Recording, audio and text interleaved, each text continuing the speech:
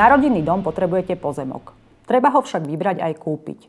Ako na to nám povie Janá Alušíková, partnerka advokátskej kancelárie MPH. Dobrý deň, vítajte v štúdiu. Dobrý deň. Vyhliadla som si pekný stavebný pozemok.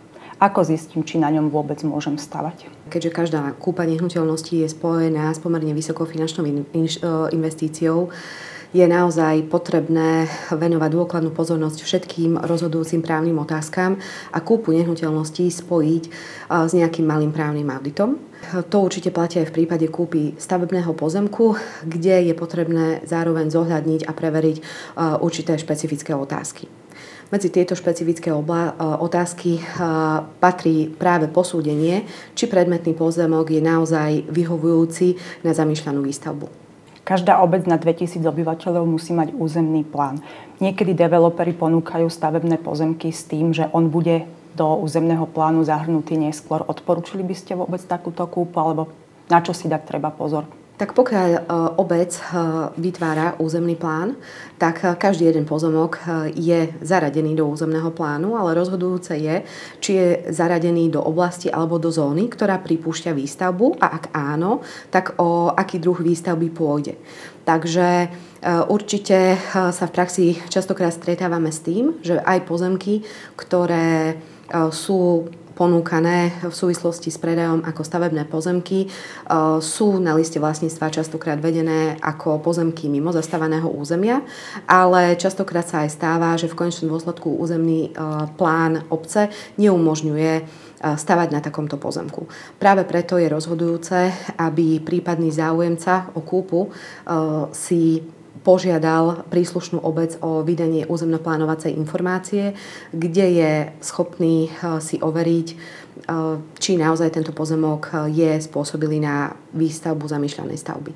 A môže ma územný plán ešte obmedziť napríklad tak, že chcem stavať trojpodlažný dom a on nariaďuje, že v danej zóne sa môžu stavať napríklad len jednoposchodové domy? Územný plán obsahuje viaceré regulatívy s tým, že v rámci následnej výstavby bude nevyhnutné tieto regulatívy dodržať, jednak už pri plánovaní a pri príprave konkrétneho projektu, ktorý následne bude predkladaný v súvislosti so žiadosťou o stavebné povolenie. Takže v prípade, ak by naozaj došlo nejakému prekročeniu koeficientu zastávanosti alebo by nebola dodržaná tá prípustná podľažnosť navrhovanej stavby, tak dá sa predpokladať, že na takúto stavbu by následne ani nebolo vydané stavebné povolenie. Veľa sa hovorí pri kúpe stavebných pozemkov aj o ochranných pásmach. Je vôbec legálne predávať pozemok, ktorý sa nachádza v nejakom ochrannom pásme? Môže ho developer ponúknuť? Ono to legálne je, hlavne treba si uvedomiť, že týmto otázkam častokrát pri kúpení je venovaná dostatočná pozornosť. O to viac, že ide o pomerne náročný administratívny proces. U nás neexistuje žiaden centralizovaný register, kde by bolo možné existenciu ochranných pásiem overiť a je možné, že developer častokrát o existencii ochranných pásiem taktiež nemusí vedieť. Ale pokiaľ si chce byť budúci stavebník istý a naozaj nechce kúpiť mačku vo vreci, mal by si dať tú námahu a obrátiť sa na príslušné orgány, ktoré mu budú schopné vydať stanovisko, či sa predmetný pozemok nachádza v ochrannom pásme alebo nie. Ide napríklad o pamiatkové úrady, o lesné úrady, taktiež častokrát ide o ochranné pásma vodného zdroja alebo vodných stavieb, kde naozaj následne tá výstavba nie je prípustná alebo je prípustná iba v obmedzenej miere. V inzerátoch sú často ponúkané pozemky bez inžinierských sietí. Odporúčili by ste kúpu takéhoto pozemku alebo radšej zvážiť a pohliadnúť sa po niečom inom?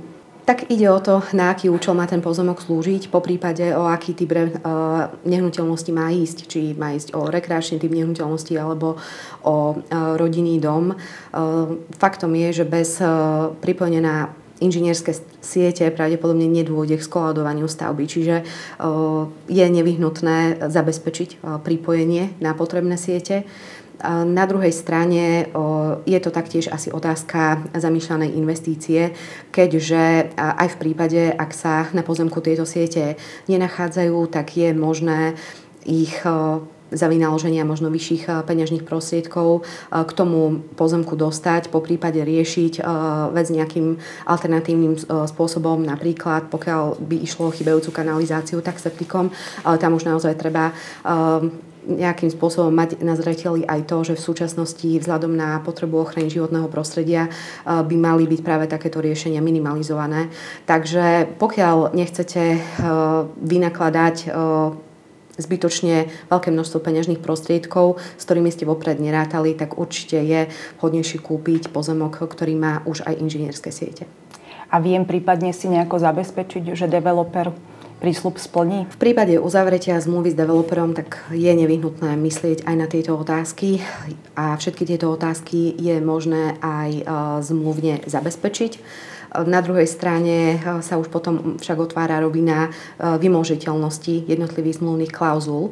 V tejto súvislosti sa potom aj naskytá otázka zabezpečenia takejto klauzuly. Takže pokiaľ by to malo ísť o nejaké vyhlásenie bez nejakého zabezpečenia zmluvnou pokutou alebo nejakej inej garancie, tak častokrát aj takéto vyhlásenie v konečnom dôsledku tomu budúcemu stavebníkovi nemusí pomôcť. Problémom býva často aj prístupová cesta, že mnohé pozemky sa predávajú bez prístupovej cesty, prípadne má niekto právo prechodu cez takúto cestu. Ako by ste toto právne ošetrili, že aby som sa vôbec k svojmu novému pozemku dostala? Tak posúdenie dostatočného prístupu je práve jednou z dôležitých otázok, ktoré musia byť v súvislosti s kúpou budúceho stavebného pozemku riešené. Treba samozrejme vyhodnocovať tú konkrétnu situáciu, či je existujúca komunikácia. Ak je tá komunikácia, tak či ide o verejnú komunikáciu, poprípade či ide o komunikáciu patriacu do súkromného vlastníctva.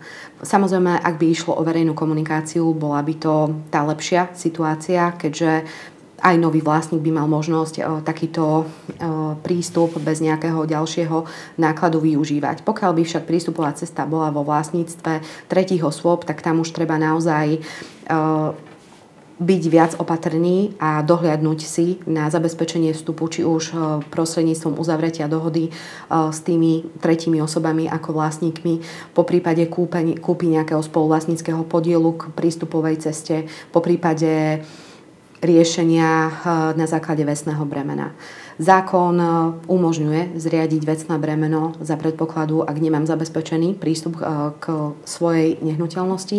Je potrebné si však povedať, že takéto riešenie môže byť časovo náročné a môže byť taktiež spojené s ďalšími nákladmi. Pred kúpou je asi dôležité vidieť aj list vlastníctva. Čo všetko z neho kupujúci dokáže vyčítať? Tak dôkladná kontrola listu vlastníctva je prvou základnou vecou, ktorú by mal záujemca o kúpu každej jednej nehnuteľnosti uskutočniť. V prvom rade je potrebné skontrolovať, kto je vlastníkom nehnuteľnosti, po prípade, či tam nedochádza k nejakému spoluvlastníckemu právu. Zároveň je nevyhnutné skontrolovať, či na liste z vlastníctva nie sú zapísané ťarchy v podobe vecných bremien, v podobe záložných práv, čo by mohlo mať vážne právne dôsledky pre nového vlastníka. Častokrát sa môže na liste vlastníctva, môže, ale nemusí, nachádzať aj poznámka o existencii súdneho sporu. V takom prípade by to mal byť vstýčený prst pre záujemcu, že naozaj s kúpou tohto pozemku môže byť spojené riziko, že v konečnom dôsledku o takýto pozemok príde v dôsledku následného rozhodnutia súdu. Takže list vlastníctva nám dáva nejakú prvú základnú informáciu o pozemku, po prípade o nehnuteľnosti, avšak táto informácia podľa môjho názoru nie je dostatočná, pokiaľ naozaj chcem nehnuteľnosť kupovať a treba vynaložiť ďalšie úsilie, aby došlo k prevereniu rozhodujúcich skutočností.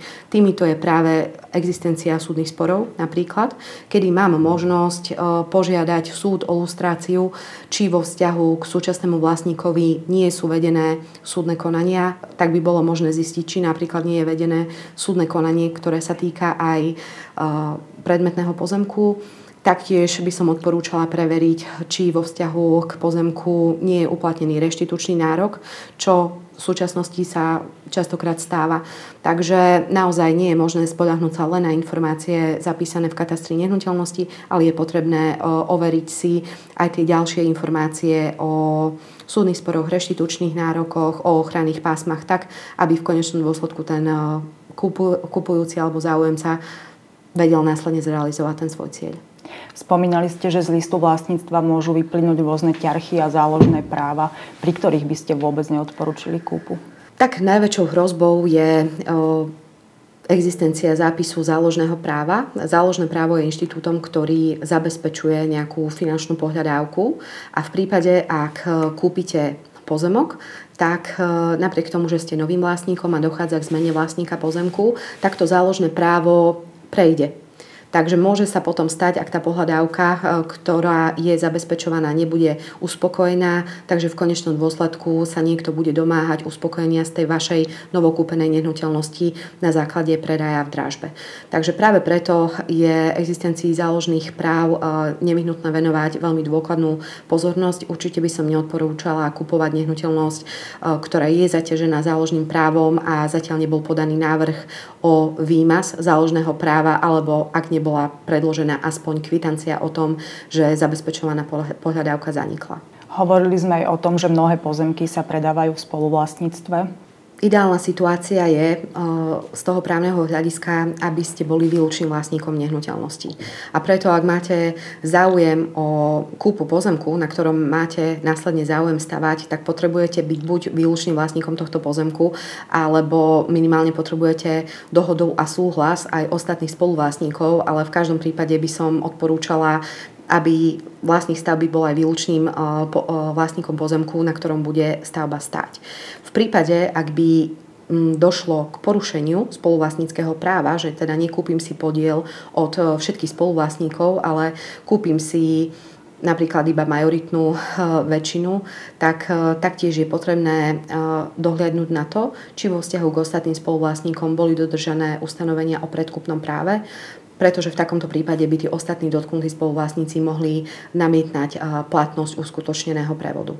Takže pozemok máme preverený, dôležitá je asi kúpna zmluva. Na čo si dať pozor pred podpisom?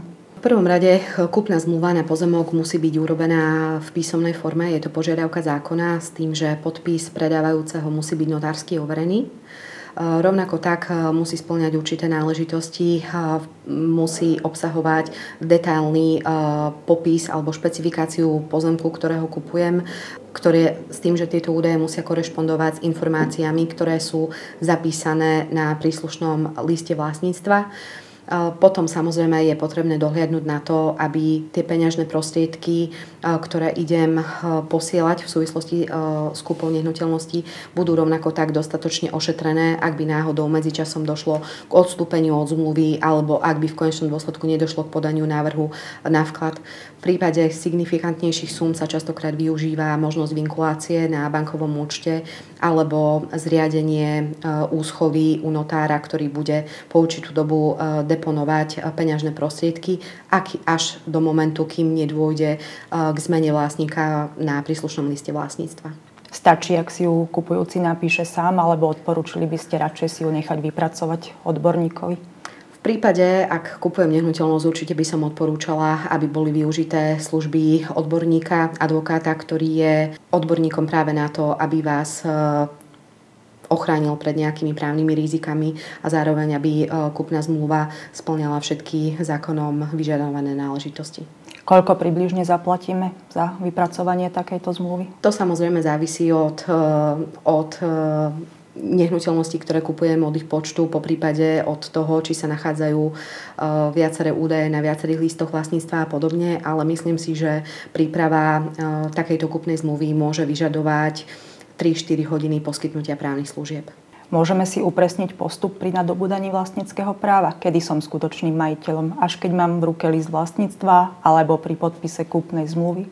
Skutočným vlastníkom pri kúpe nehnuteľnosti sa človek stáva až zápisom v katastri nehnuteľnosti. Takže rozlišuje sa samozrejme najprv podpis kúpnej zmluvy a následne povolenie vkladu takejto zmluvy katastrom nehnuteľnosti. Takže práve zápis v katastri má právotvorné účinky a práve preto je potrebné dostatočne zabezpečiť úhradu kúpnej ceny aj v kontexte tohto právneho momentu. Ďakujem. Ďakujem za pozvanie. Mojím hosťom bola Janá Alušíková, partnerka advokátskej kancelárie MPH.